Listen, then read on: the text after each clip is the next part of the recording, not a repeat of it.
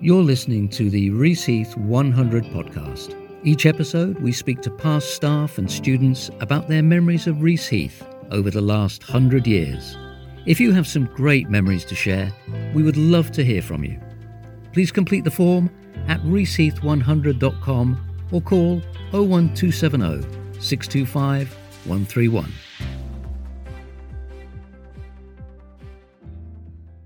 So here we are on a very, very hot sunny day, and I'm down at the Canalside Nursery, which is a newish nursery. We'll find out about it in a bit more detail shortly, but I'm talking to one of the owners, Jackie McMillan, and Jackie is a past student at Reaseheath and took part in the RHS course a few years ago. So first of all, Jackie, hello, and thank you very much for interviewing me on this very hot day. Have you had a busy day today? No, been very quiet, but that's expected this time of year, so renewing the stock, refreshing it. Went shopping yesterday, bought a few extra bits and bobs just to keep it exciting. Certainly is, and I'm going to take some of those bits and bobs home with me today, which I'm very excited about. We're sitting under a tree. I can imagine it's rather hot in those greenhouses, isn't it? We get in early and we do the watering very early. Yeah, definitely. And then I try and stay in the shade. Excellent, excellent. So tell me, first of all, before you go on to tell me about your time at Reaseheath, what got you to Reaseheath? You've had a varied career by the sounds of things. I was a graphic designer, and then I helped my ex-husband with his business, which moved me up to this part of the world because I was in Bristol. When I moved house, I got a smaller garden. That really got me into gardening because it was manageable, and kind of wanted to know more about the plants then. It was kind of my little haven. Yeah, lovely. As a lot of people would say, I think when you get into a new house and you've got a bit of a blank canvas, or you've got something that you need to rip apart and start again, it's a great way to learn, isn't it? So you went from being a graphic designer to owning a nursery. How did that happen? My partner Rod, he for several years has run the pumpkin patch and selling Christmas trees, and it was his uncle through marriage that owned the nursery. It was Bromax at the time. They specialised in fuchsias. I think he even came up with his own fuchsias and named them. Wow. It was a very specialised area. It wasn't a kind of nursery with a variety of plants at that time. I think it had been in the past, but it had slowly become a little bit more derelict, shall we say. Mm-hmm. And I think Terry and Anne had sort of lost interest in it a little bit. And all of a sudden, during COVID, Terry got ill and Anne didn't want to carry it on. Terry died, unfortunately, and we were given the opportunity to take over, to buy it and take it over. So that's actually very good timing, really. So from doing your course, you did the RHS Horticultural course. So tell me about that, because I think you did a couple, is that right? Well, I did the theory and then the following year the practical, and was very fortunate to be taught by Anne Harris. Very, very good tutor. And then David Black. Thoroughly enjoyed the course, and it just made sense of it all, especially the theory, the science behind it all. I really enjoy the science behind plants, and when customers come here they ask my advice and they're very grateful. I mean, I'm happy just to chat about the plants and tell them why maybe some of their plants are dying or looking a bit ill, introducing them to plants that maybe will do well in their soil conditions, the light conditions, etc. And they come back. I've got regulars. When you started the course at Reaseheath, was it always your vision to open up a business such as this?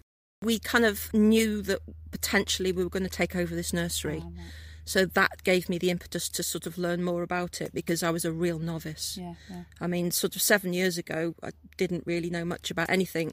Plant names, particularly the Latin names, and all the theory behind it. So I really knew I had to do something about that. So hence the RHS course.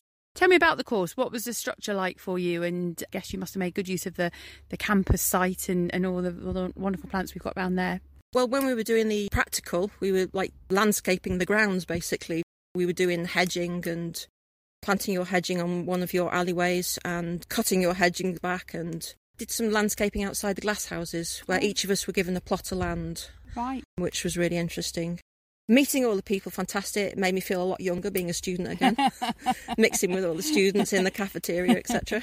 You didn't go into the student bar for the student nights? No. I think, that would have been so wrong.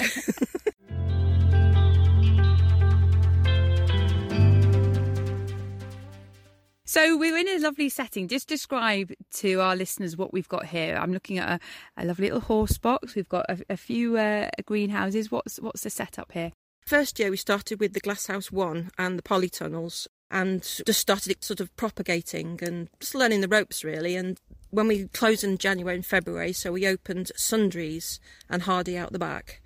Fortunately, I met Manda, who does the cafe Horsebox on a Saturday and Sunday, and it's an idyllic place to sit and watch the world go by, the boats, etc.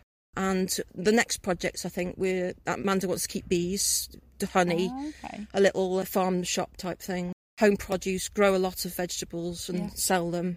And another project is the glamping. If you look across, you can see a shepherd's hut. We're going to be doing that up with like an Italian terrace. Oh, how lovely. And and fire pit. Maybe do like a pizza oven, things like that. Oh, people can buy pizzas. Maybe very good. We've got another horse box, maybe convert that into a bar, like glass of wine, beer. Oh, nice. So we're seeing. I mean, we managed to get Manda and Stuart on board. In return, they get a mooring, and in return, they help us out here. Oh, fantastic. Without them, we wouldn't be able to kind of do the next step. Yeah. Because I'm not a spring chicken anymore. What a great next step, because it would really make it even more of a destination place, wouldn't it? Exactly. And like you say, just sitting and watching the world go by. I can imagine. I've been down here and you've had people coming and going, and it's a really nice place to sit and certainly walk past as well. You get the walkers from Wrenbury coming by. Yeah, we get walkers, and then they come back in their cars when they see a plant they like. We get these cyclists, walkers, people on boats. People say, "Crikey, I didn't know you were here," and the word's getting about. You know, we're getting really positive feedback. Yeah, you certainly are. And just so that people are very aware of where you are, go over the canal at the Dusty Miller, and then you turn left and you carry all the way along, and you're on the left-hand side. Yeah, follow the canal, and we're not too far along. And then walking-wise, you've got the Bridge 21, the lift-up bridge. And if you're walking along on the way up to Marbury, then you can cross the bridge and come and have a look. And like you say, look at what you want to buy and then come swing back later on with the car. Absolutely, yeah. So if people wanted to get in touch with you, how can they do that? Facebook, where our number's on there. You can keep up to date with what plants we've got, etc. My partner, Rod, he posts things on it. We post things weekly on Nantwich Community and Wrenbury Village. We'll be expanding advertising, I think, next year. I didn't want to do it too quickly, because if I start sort of growing too quickly and too many customers sort of coming at once, I won't have the plants for them. I just wanted to grow gradually and get to know my customers and bring in what they want. And I'm kind of, next year I think people will be wanting more drought-resistant plants and things like that. I was actually going to wrap up by asking you for some top tips on how to keep our gardens thriving or just surviving through this weather. I've just bought some hanging baskets, which I know a funny time of year to probably buy them. And what top tips can you give me particularly? If you go away, take your hanging baskets down, put them in the shade or in a pool of water. Water things down right by the roots well, and then mulch them thickly with like bark. It helps to keep the moisture in. Yeah. And really, in the first place, choose the right plant for the right place. Don't put hydrangea in the full sun, basically, or something like that. Go into a nursery or a garden centre, ask for advice if you're not sure. Basically, move your plants around. Like I quite often put plants in pots and put the pots in the border, and then if it's a valuable plant, I can then put that in the shade if I go away. Yeah, that's a good idea. In fact, it is sort of what I did last night and moved a few pots around. I just stuck them in a different position and stuck some. Well, I stuck them on my veggie patch actually, because it was a shaded spot at the time, and I know going away for a couple of days I need to allow them to keep nice and wet and keep every chance of keeping them going really. I mean, you're going to have casualties this time of year. I mean, this is extreme.